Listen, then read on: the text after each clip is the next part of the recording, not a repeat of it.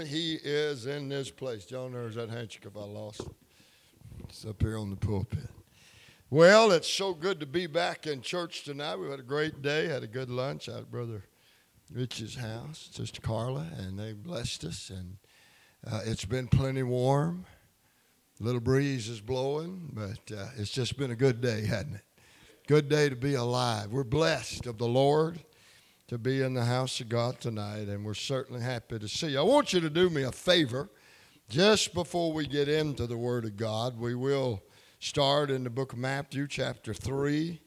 Then we're going back to Proverbs 20 and then Psalm 18. And by the help of God, we're going to take all these verses and weave them into something that'll be a blessing to all of us. But before we do that, I'd like for you just to lay everything you got down on the pew beside you. Get your hands real good and free. And with a good hand clap, let's wish your pastor and the first lady of this church a happy anniversary today. Come on, let them happy anniversary. Amen. All right. We do love Brother Andy and Sister Dorothy. What great people that they are, and we appreciate them so very, very much. Let's pray. Father, we come to you now in that precious name of Jesus. And I confess to you, Lord, that I need you. I need your power. I need the wisdom of the Spirit. I need the unction of the Holy Ghost to enable me to say what you'd have me to say to this people tonight, that hearts and lives could be touched and blessed to the glory of God the Father. Bless this congregation to hear the word of God. Move in our hearts. And, oh God, there's no way we could adequately praise you for the way you blessed us in these altars the last 2 nights. And we pray again that the altar will become a meeting place with our God in this service tonight. And we give you praise in Jesus' name. Amen. First, before we read, little Lane Smith is feeling better today. Amen. And we're thankful for that.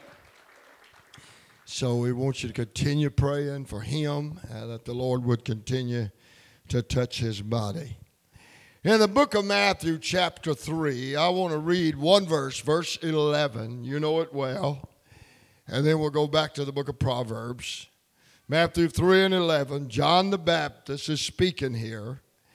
And he said, I indeed baptize you with water unto repentance. But he that cometh after me is mightier than I, whose shoes I am not worthy to bear. He shall baptize you with the Holy Ghost and with fire. He shall baptize you with the Holy Ghost and with fire. I want you just to hang on to that. We go back to the book of Proverbs chapter 20. Proverbs 20. As we look there tonight, Proverbs chapter 20, that's not Proverbs, that's my Psalms chapter. Proverbs chapter 20 and verse 27.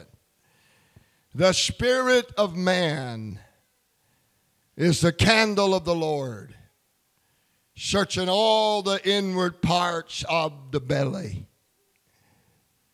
The spirit of man is the candle of the Lord, searching all the inward parts of the belly.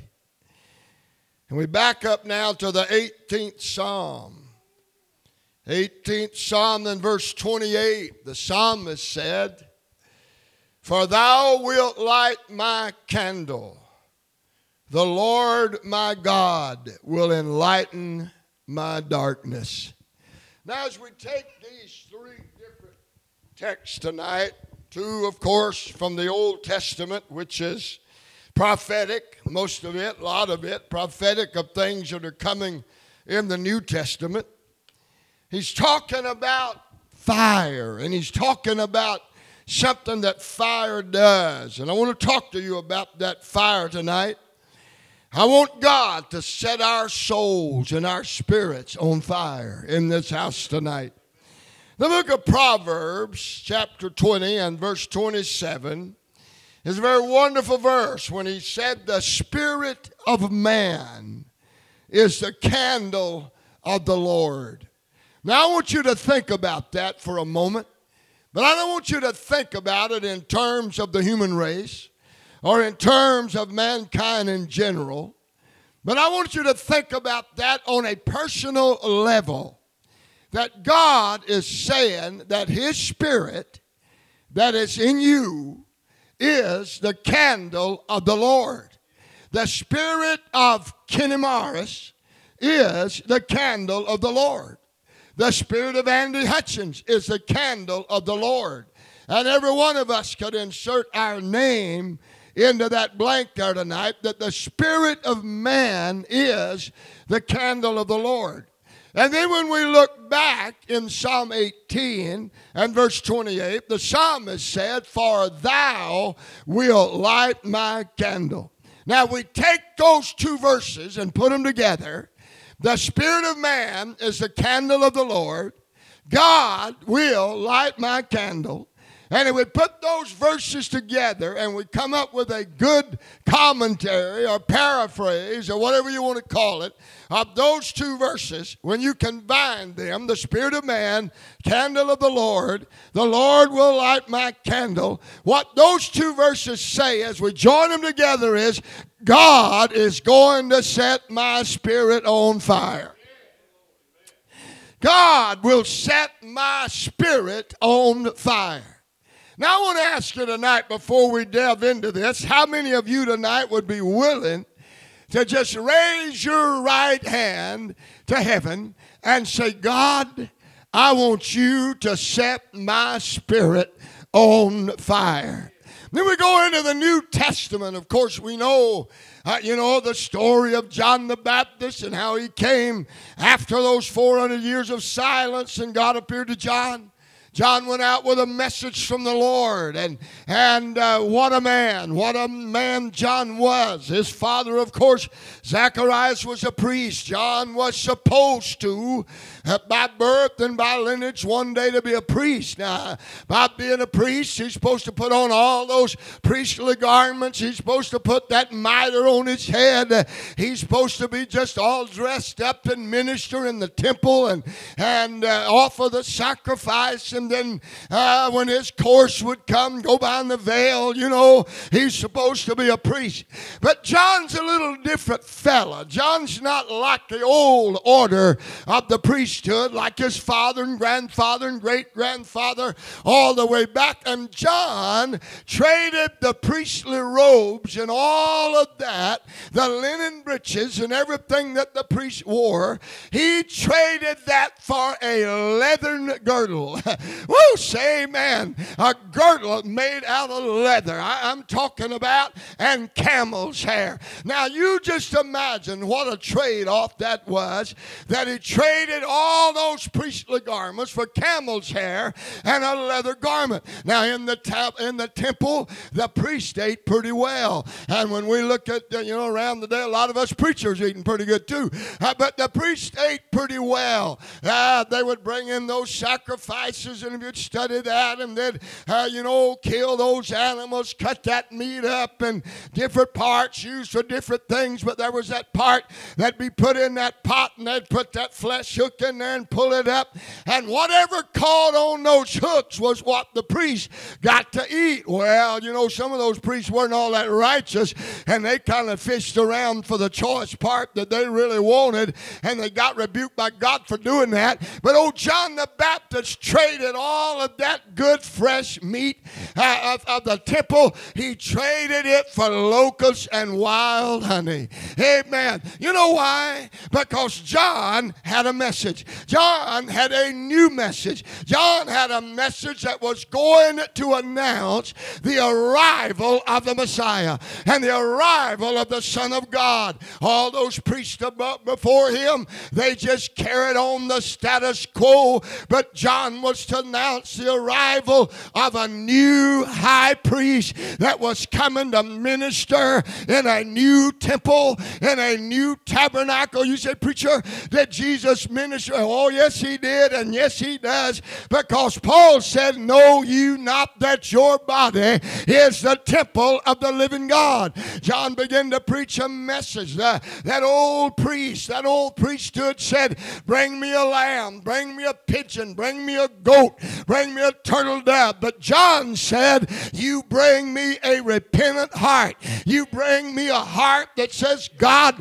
I'm sorry for my sin. And because of this, people begin to question, is John the Messiah? Is John the one that's to come? And they ask him. John said, no, that's not me at all. I'm not the one. I'm just the one. I'm not the bridegroom. I'm just a friend of the bridegroom that's come to announce it. But he said, when he gets here, he's going to baptize you. I baptize you with water, but he's going to baptize you with the Holy Ghost and with fire. In other words, John said, I'm going to baptize you with water, a baptism of repentance, but when he gets here, he's going to set your soul on fire. He's going to illuminate your spirit. I want to tell you something, ladies and gentlemen. The problem in our world today, we don't have enough candles burning. We don't, say amen.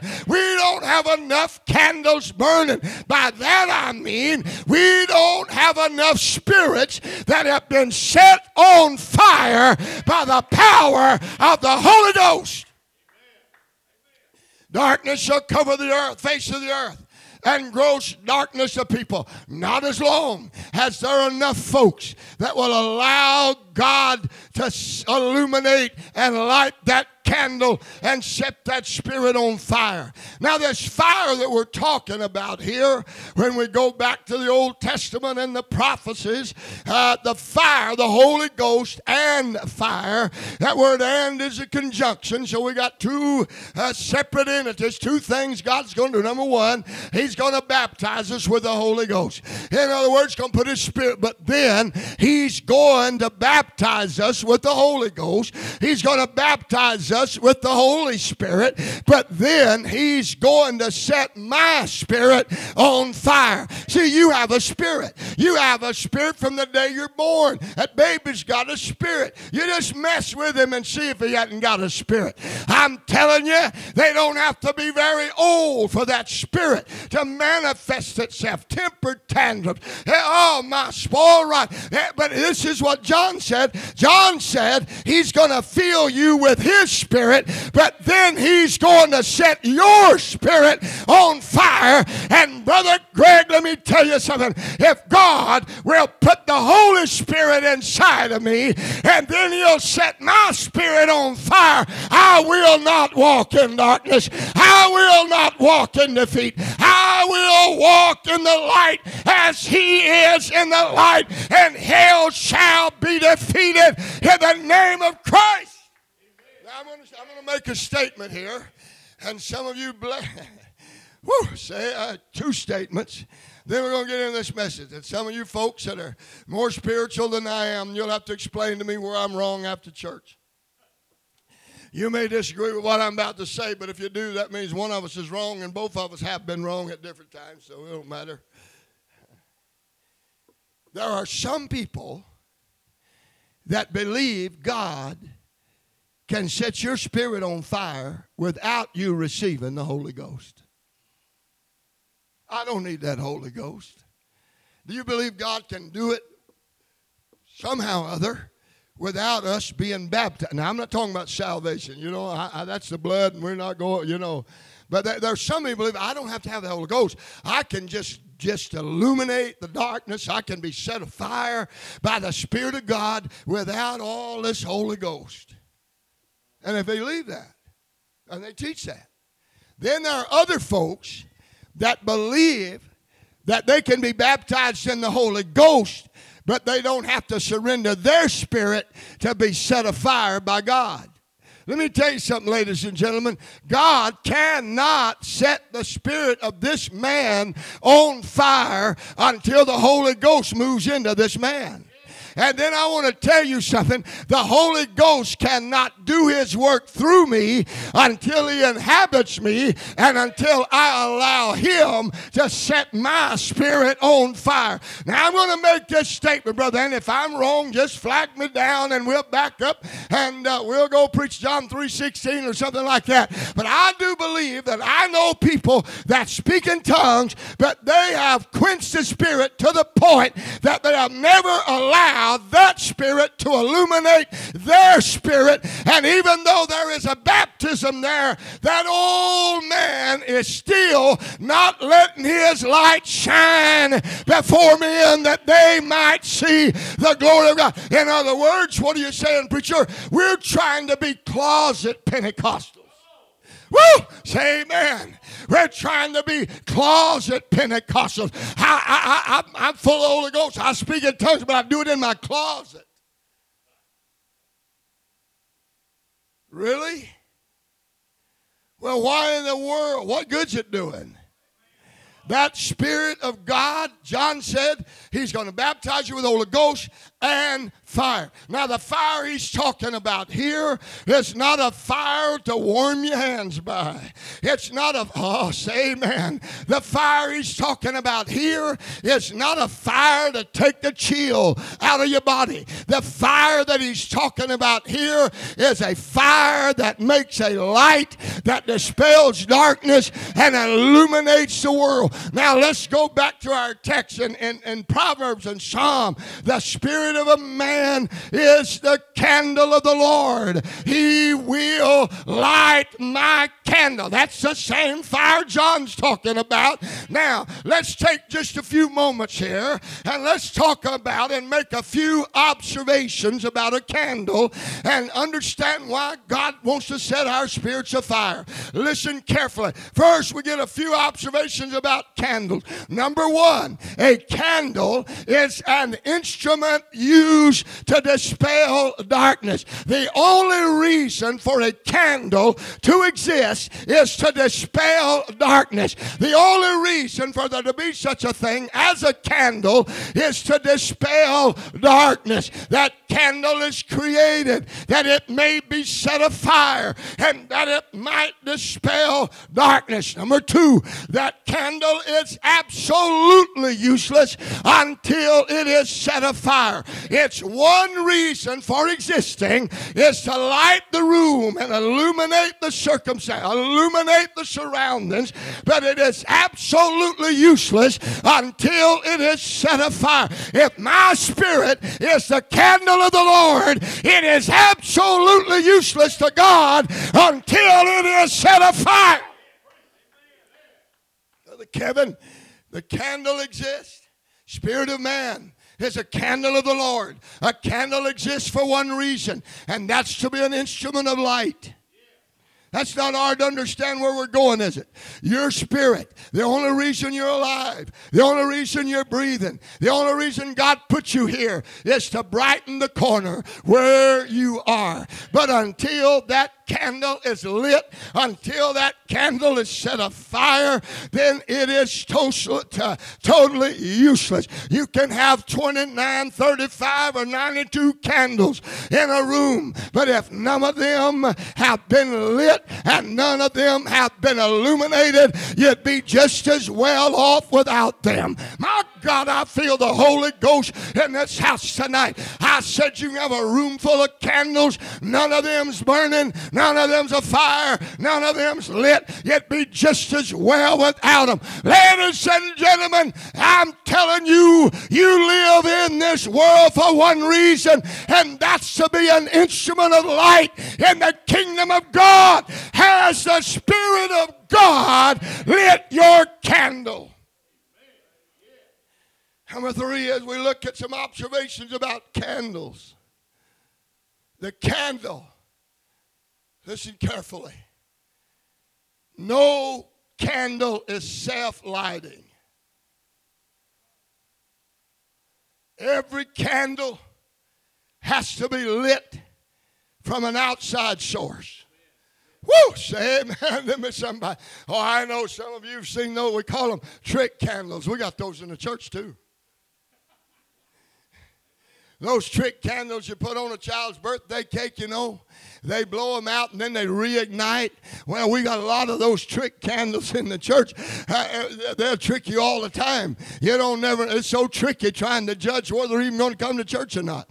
It's so tricky trying to judge if they're going to be up or down, in or out, happy or sad or mad. It doesn't matter. They always keep you guessing. But that candle cannot light itself. It has to be touched and set afire by an outside source. For a candle to give light, it has to be touched by light. For a candle to be set afire, it has to be touched by fire. I'm telling you, ladies and gentlemen, then listen, we've got a lot of candles in our world tonight. We've got candles at our house. My wife likes candles. She just loves candles. She does this big Christmas party every year for all the ladies and girls in our church. Man, that's a mess. I'm telling you, my house is so full of women, it's unreal. I just get with some of the men, we go somewhere. We go to eat, but we do time it where we get back about the time they get into the desserts. And we crash their party and get in on their desserts. But you know, all of these ladies, Lord have mercy, when you walk in your house and there's 60, 65, 70 women, I'm telling you, everywhere you look, there's a girl, there's a lady, and they're having a big time, and they get loud. You know that? They can get loud sometimes. But my job has always been to light the candles to get ready for the party. On that afternoon, she watches that clock. She gets me some fire. And when it gets to be a certain time, she says, now go light all the candles. And I go through that house, Brother Andy, and there are candles sitting on the mantle. There's candles on the table. There's candles on the buffet. There's a candle everywhere. You can put a candle, and they're just all sitting there. But ladies and gentlemen, my job is to go through that house finding every one of those candles. Some of them this tall, some of them like this, some of them fat, some of them skinny. It don't matter. But it's my job to strike fire to every one of them. Say, oh, I'm preaching to somebody tonight. You know why? Because she likes your candles. And you know, well, we won't get there. But you know the Lord, I don't want to say this wrong. I don't want to call my mother-in-law's sickness a blessing. It's not. Except to me in one facet.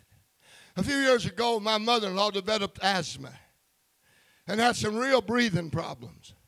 And because of that, she could not tolerate the smell and the smoke of burning candles. So my wife went from real live wax candles to electronic candles. And now all I do is just walk through the house, flip on a little switch. And they said they're not real, but they're flickering real pretty. And if I forget to turn one off, it ain't going to burn the house down. So I guess there's a little bit of a blessing there somewhere. But you know, the point I'm making is my wife has some candles. And back in that day when I was literally lighting real bona fide candles, there were some candles in that house that she forbid me to put fire to.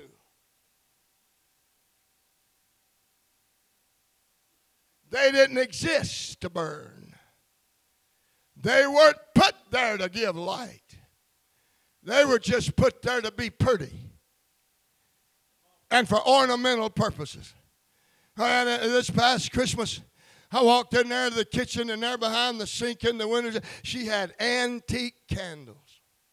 Antique candles that she had had for years and years that had never been touched by fire.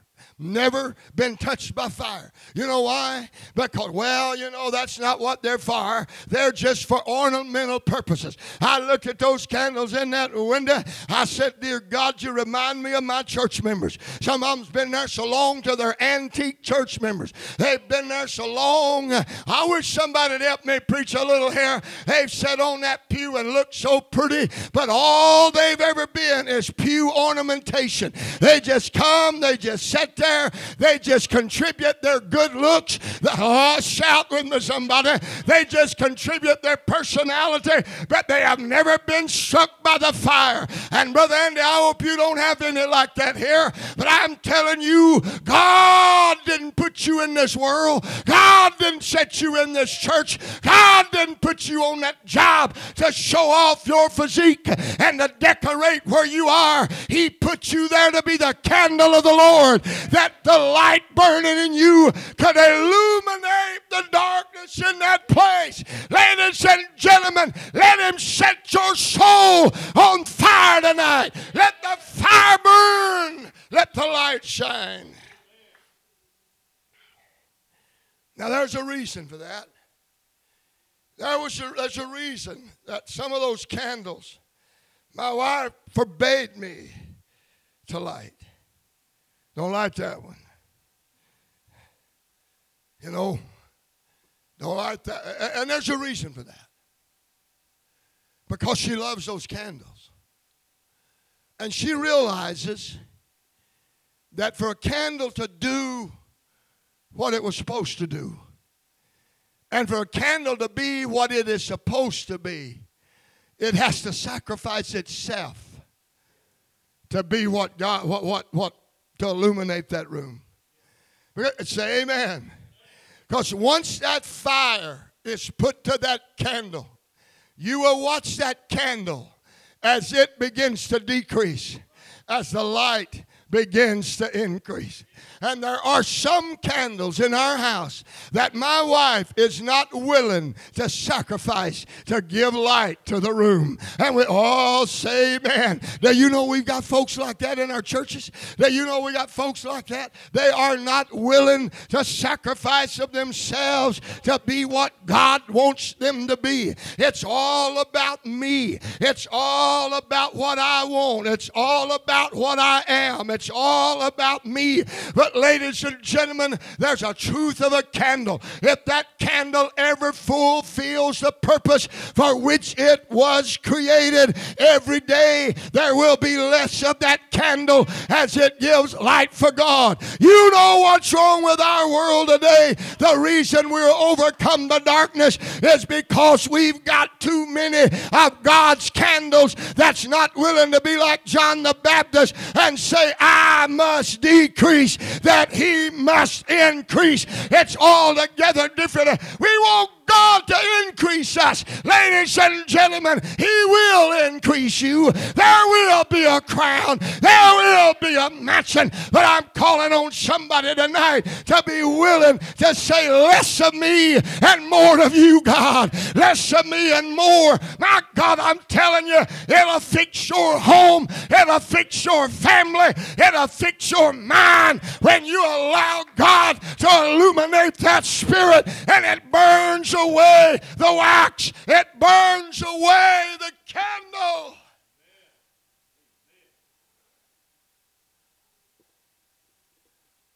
But you got to notice this. It doesn't actually destroy the candle. It just changes the form of it. It just changes the shape of it. It just changes the appearance. Woo! Can I preach a little here? And the Holy Ghost ain't going to destroy nobody. No, not at all. Let him set your spirit on fire. It won't destroy you. Now it'll change you. I said it'll change you. It'll take some things away from you, and it'll add some things to you. It'll melt you down, because you see what that fire does to that candle? It puts it into a liquid state, and then that liquid wax can be molded. It can be made. It can be shaped into any form that man or woman wants it to be. He said the spirit of a man is a candle of the Lord. I'm going to set Kevin Wood's candle on fire. The Kevin that you see now, it's not going to be the Kevin you see in a few years, because that burning fire in that candle is going to turn that man into a liquefied spiritual state. And then God says, then I can take him him and make him and mold him what he wants to be. Listen, you sat on that pew and said, that's not what I want. I want to be what I want to be. Did you die on a cross to save your soul? Did you leave your heavenly home? Did you go away to prepare yourself a mansion? No. Well, I would recommend to you that you allow the Holy Ghost to come and illuminate your spirit. John the Baptist understood well that to fulfill the mission, listen to me, he's a miracle child. He's born of a miracle. Zacharias praying before that altar. He should have never been here. There should have never been a John. Shout with me, somebody.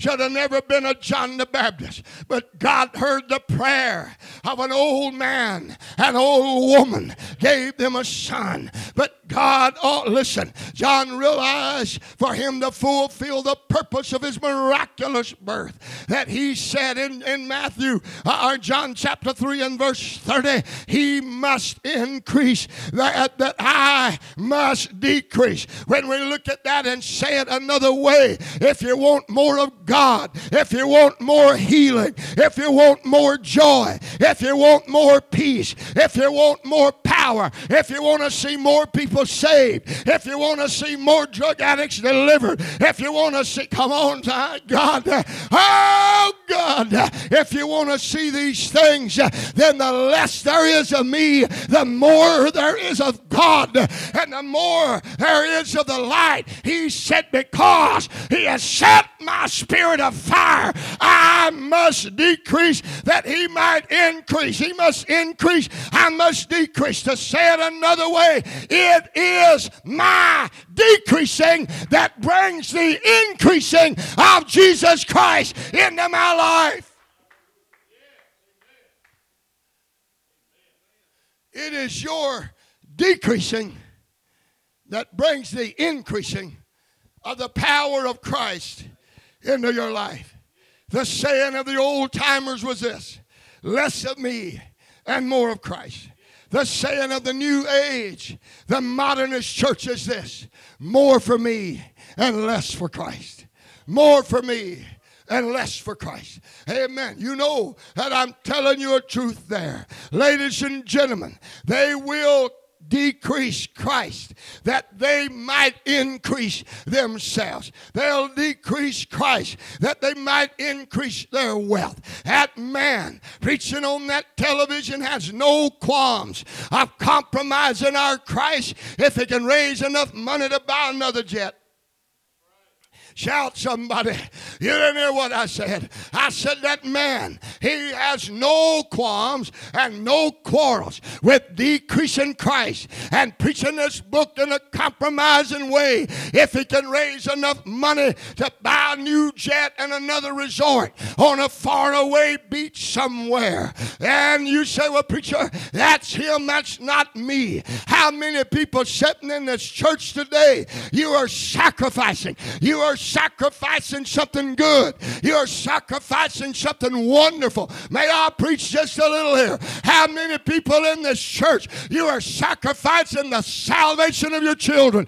You are sacrificing the deliverance of your children from drugs and alcohol. You are sacrificing the joy and the camaraderie in your family because you are not willing to say less of me and more of Jesus Christ. Ladies and gentlemen, if taking me and setting my spirit on fire and melting down Kenny Mars will mean the salvation of my 3 sons, of my daughter-in-laws, and if it will mean that when I get to heaven, the family circle will not be broken, I'm going to cry out tonight, oh God, set my spirit on fire, less of me and more of you.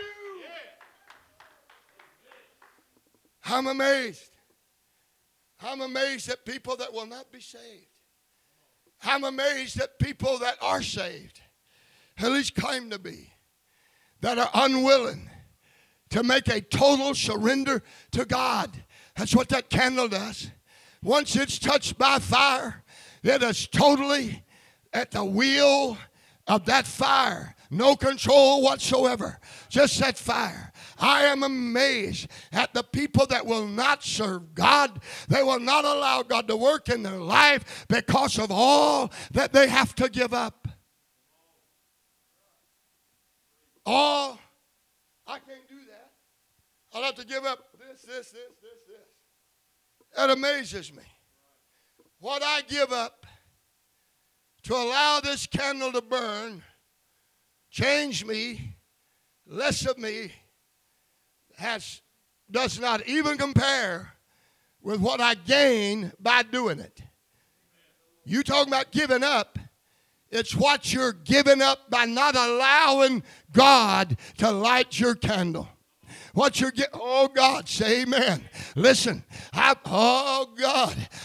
could cite you example out of example of people that resist God. They resist the Holy Ghost. And then in years to come, they come back and moan and groan because the very thing that they were trying to preserve by not yielding to God, they've lost it. They've lost it and it's gone. I've seen ladies that would not yield to God because they're worried about an ungodly husband and afraid they're going to lose him. Let me tell you something, sis. You're going to lose him anyhow. I said you're going to lose him anyhow. If he's that kind of man, you say, preacher, I don't understand that. Let me tell you, that little old lady, a believer, got an unbelieving husband. You're not going to win him by cutting your skirt tail shorter.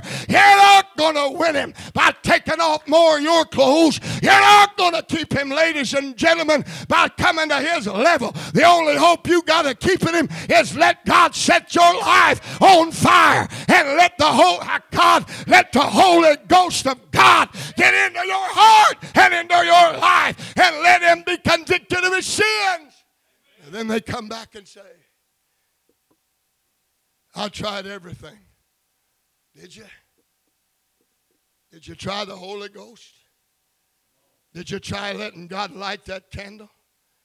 Did you try illuminating the darkness of that home? Well, I got to preach. You got to get there. Amen. Brother Andy Stringfellow, my associate pastor, been with me now for 13 years. Great man of God. Lord, Andy, preach it down tonight, buddy. We were in the hospital with a patient having surgery, Andy and I. We met up with one of our neighboring pastors. Struck up a conversation with that pastor. He told us, he happens to be our sectional presbyter there in the Assemblies of God. He told us, and we talked of churches in our area that are dying. Churches that have already dead. In a radius of 6 miles, 6 to 7 mile radius of where my church is now. Just a few years ago, we had 6. Count them. 1, 2, 3, 4, 5, 6 strong Assembly of God churches. You know what we got now? We've got 2 that's doing okay. We've got 3 that's out of business and another one on life support that's going to die if something doesn't happen. And I say amen. So we're talking to this great man of God, his church, our church. We're doing good by the grace of God. But you know what's amazing to me? Well, as far as I know, we're the only one of those 6 churches that kept the old redback hymnal, that kept singing Power in the Blood, while all the rest of them was singing Do Diddly Gumdrop. We're down there singing Power in the Blood and the old rugged cross. And when we all get to heaven, I wish somebody would say amen. And while the rest of them, ladies and gentlemen, putting coffee shops in the foyer of the church, we're still preaching the word of God. You say, well, preacher, what are you saying? I'm saying something's happened because they're dead.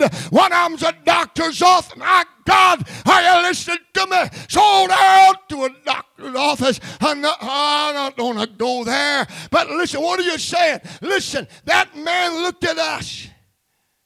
And the fifth one of those 6, or the fourth one of those 6 churches right now that was the largest, at one time was the largest, is now down to 10, 15 people, and they're just about to shut the doors. That's sad. So my brother, Scott Davis, talked to Andy and me, and he said the pastor came to me and said, Scott, I don't know what to do. He said, I've tried everything. I've done it all. And he went in, all he's done. He said, I put a coffee shop in the foyer. I've changed the lights, where we can shout with me. Make it look like a theater in there. He said, I've brought in music. I've done everything I know to do, and it's dying in spite of everything I could do. My friend Scott Davis said, I looked at him and said, you're wrong, sir. You're wrong. You haven't tried everything. There's one thing you haven't tried. He said, well, I wish you would tell me what it is. Dear God, I've tried everything I know. He said, you hadn't tried the Holy Ghost. You hadn't tried the Holy Ghost. You hadn't let God set that place on fire. Oh, my. Let me tell you something, ladies and gentlemen. My good looks is not so much that I'm going to stand up here and resist. Oh, don't laugh. And resist the Holy Ghost. I'll roll in that floor. I'll run up and down that aisle. I'll lay on my belly. Oh, dear God, preacher, you're going to make yourself, it may look silly to you, but if that's what it takes, ladies and gentlemen, my God, I got to get into this message. We're going to be in overtime before I get to halftime. That's all right. This past Sunday night in that service at home, that choir sung those old songs. Tim, our youngest son, at that piano singing a wonderful gospel song. The power of God fell in that house, Brother Andy. The Spirit of God came. Brother Andy Stringfellow's in the pulpit in charge of that service. The glory of God's coming down. I ran by that front pew, grabbed one of my brethren by the hand, and I said, will you run with me? Will you run? Oh, he jumped up and we made a salute. Ladies and gentlemen, I've wound up laying on that floor on my belly. You say, preacher, would you do that? Yes, I'll do that. And you will too when he sets your spirit on fire, because that fire will burn away that flesh. It'll burn away that pride. My God, you say, preacher, why? I'll tell you why. Because I want the Holy Ghost to have his way. I got people that need to be saved. We got a little 6-year-old that needs a miracle. We've got families that are falling apart. Somebody's got to illuminate that darkness. Oh, my.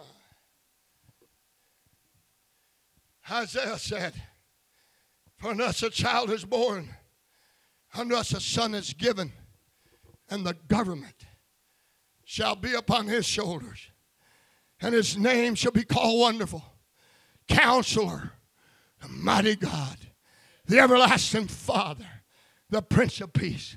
Of the increase of his government and peace there shall be no end. Where does God govern in this world? He governs in the church. He governs in the heart of men. He must increase, but I must decrease. We move quickly. Lord, illuminate my spirit with the fire of God. He said, ye are the light of the world. A city that is set on a hill cannot be hid. And he said, neither does man, and I'm going to add this, neither does man nor God light a candle to put it under a bushel, but on a candlestick. But on a candlestick, ladies and gentlemen, and it giveth light unto all that are in the house. The first revival meeting I preached in 1968, you ought to have been there. 18 years old, knew everything in the world. I'm telling you, should have been there. 1968, 18 years old, invited to preach revival. My grandparents' home church. I stayed with my grandparents. And my grandfather, I'm not sure, was even born again at that particular time. Thank God for mercy that even saves old folks. Amen. But my grandfather and I were sitting on that front porch. porch. One day, I'm a kid preacher, preaching revival, sitting on the front porch with my grandfather. I got an aunt in that church. I got an aunt in that church that's in glory now. Her name's Bonnie Ruth. Bonnie. My granddaddy always called her Bonnie Ruth. Her middle name Ruth. Bonnie Ruth. The Lord had set her spirit on fire. The Lord had so anointed my Aunt Bonnie with the Holy Ghost. I'm sitting on the front porch with a grandfather that's, as far as I know at that time, had never given its heart to God. And he looked at me and said, son, I wish I knew that I had what Bonnie Ruth's got. Why? Because the spirit of Bonnie Ruth was a candle of the Lord, and the Lord lit his candle. I do believe that grandfather's in heaven, or in those later years gave his heart to God. And I promise you that my Aunt Bonnie is one of the reasons he's there, because he saw the fire of God. The light from her candle illuminated his sin-sick heart. Are you listening to me, somebody? You say, well, preacher, I don't know about all of that. Well, I want to tell you, I think it's worth getting full of the Holy Ghost and fire to see your father-in-law saved. Shout with me, somebody. Hallelujah. Oh, God. I got to go. Had it, my Aunt Bonnie. What a woman. I got to tell you this. I'll skip part of those notes and we'll close. Just let me. Aunt Bonnie, married to my dad's brother, my Uncle Curtis, pastor for years. My uncle died. I preached his funeral. Ron, his mom and dad. My Aunt Bonnie got Alzheimer's. Wound up in a nursing home the last few years of her life. Didn't know her kids. Her own son told me, he said, I go see Mama. She don't know me. But every night she gets down by that bed and prays for her 5 kids. Come on, say amen. Her sons-in-laws, daughters-in-laws, and all of her grandkids by name. But she don't know them when they walk in the room. Said you can walk in there and say, Mama, let's sing Amazing Grace, and she knows every word. And I'll fly away, and she knows every word. Somewhere or another, God set that candle on fire. But Ronnie told me, he said, you listen, I'm going to tell you what happened in that nursing home. She'd get up in the morning. She was on one end of the hall. That was home. The other end of the hall, Richie, was a nursing home. She'd get in the morning, get dressed, so I got to go visit the nursing home. She'd walk down the other end of that hall, go in those rooms, praying with those folks. Spend a while, and then said, I got to go home. Go back to the other end of that hall to her house. One day, going down that hall, met a nurse in the middle of the hall. Are you listening to me? It's let him set your soul. Let him set his candle. Let him light you with fire. Going down that hall, met a nurse. My Aunt Bonnie Ruth stopped that nurse in the middle of the hall, looked at her, and said, honey, she don't know her kids, folks. She don't know her children when they walk in the room. Stops a nurse in the middle of the hall and says, honey, you're in trouble. Your life is in a mess. You've messed up. You're in trouble. And stood there in that hall and told that nurse everything that was going on in her life, everything that had happened. Oh, God, best I can remember, told her, you're going to have a baby. Come on, not married. All right. I'm telling you, read her mail. She went on down the hall to do her visitation. That nurse, her son told me, the nurses said, that woman walked back to that nurse's station shaking like a leaf and crying and shaking and trembling. And the other nurse says, what's wrong with you? She said, you see that woman? She don't know her name. She doesn't know her children. She just told me everything I've done, everywhere I've been, and what's going on in my life. And she looked at those nurses and said, I am going to get saved. I am going. He wants to set your spirit on fire.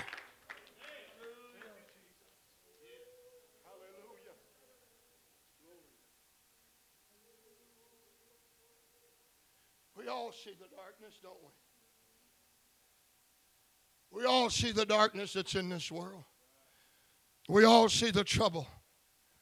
We all see the turmoil. We all see that is going on in our world.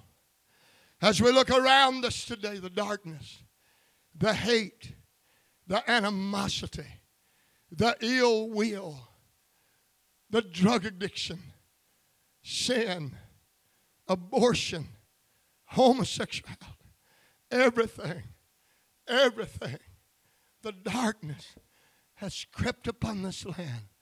If all of the candles in God's house were to be lit, how much of that darkness would be explained?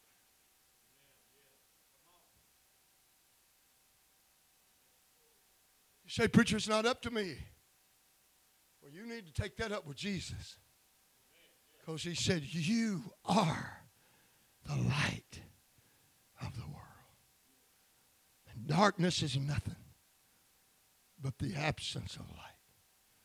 If you live in darkness, it's because your spirit has not been illuminated by the power of God. Think about it. What would be different in your life? What would be different in your circumstances if there was more light?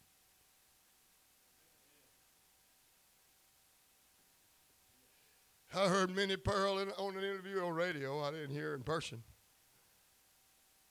Gave an interview about Hank Williams.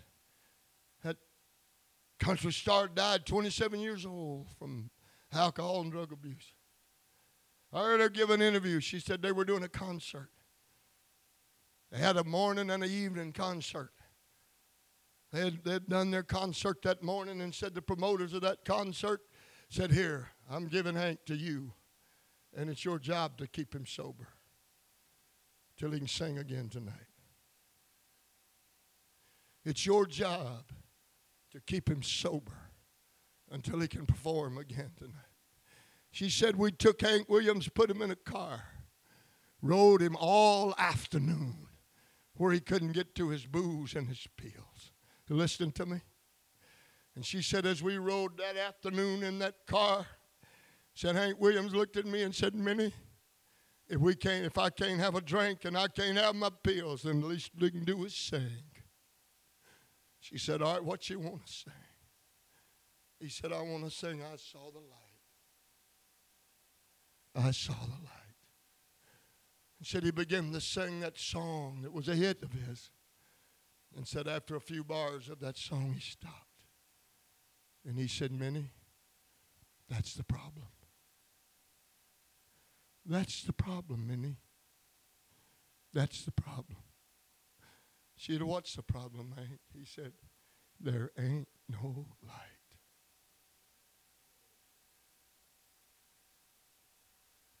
The problem? The darkness. There's a story in your Bible that illuminates very powerfully the importance of a candle being lit. Let me share it with you. Give me just about 5 minutes. Musicians, get us a song ready. Luke chapter 15. There's a story of a woman that had lost something very precious to her.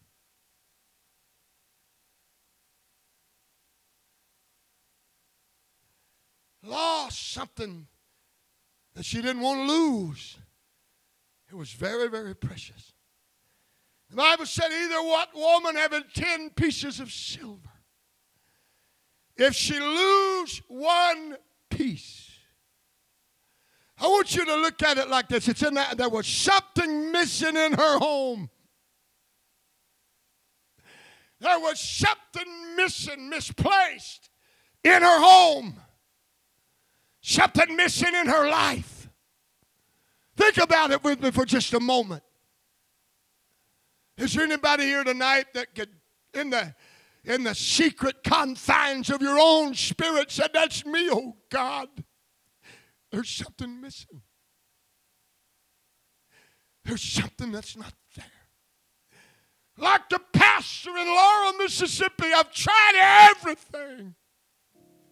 But have you? There's something missing.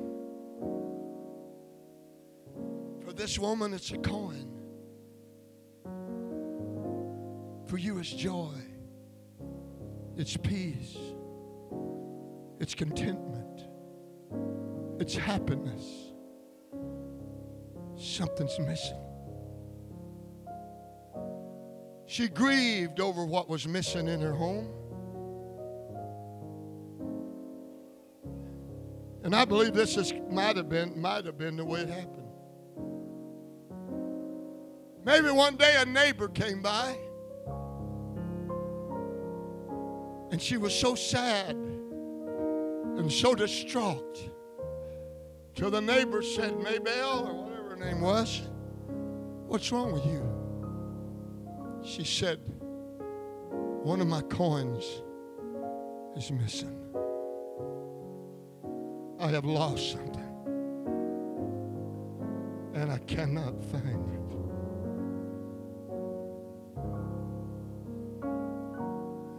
And then I can imagine that neighbor looking around in that house that was dark and dim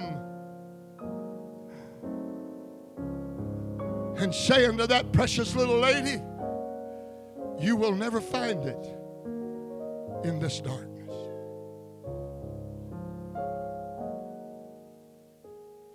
You'll never find that coin in this darkness. Else what woman, having 10 pieces of silver, if she lose one of them, doth not light a candle and search the house? Maybelle, I believe if we had a little light in this place, we could find your coin. So that lady struck fire to a candle. She had a candle in that house, and she submitted that candle to the fire. And as that fire began to flicker on the end of that candle, and that wax began to melt away and run down the side of that candle, and the darkness began to move out, and the darkness began to expel. The Bible said in the light of that candle, she swept that house. My God, in the light of that candle, she swept that house. And there it was. Ladies and gentlemen, it was forever lost unless she had ignited the candle. It was forever lost except she submitted that candle to the fire. I'm talking to folks tonight. It is eternally lost. It's eternally gone. Your hope is eternally gone. Your peace of mind is eternally gone except you allow your spirit. It's a candle of the Lord. The Lord will light my candle. He'll baptize. My God, I'm talking to somebody tonight. The pills are not working. The therapy is not working. The counsel is not working. But if you'll dispel that darkness by allowing God to illuminate that candle, there it is. It'll be fast. Stand with me. Notice carefully. Something was missing. Something that she once had was gone. The house was dark. There was a candle in that house, but it was not burning. Look at me. Something was missing. Something that she had once possessed was lost. That house was dark. There was a candle, but it was not burning.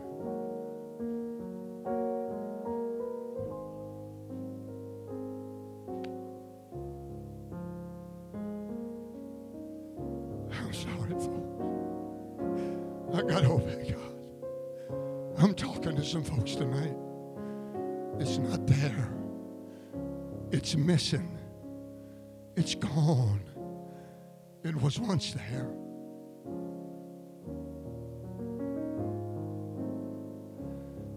You'll never find it in the darkness. But there is a candle present.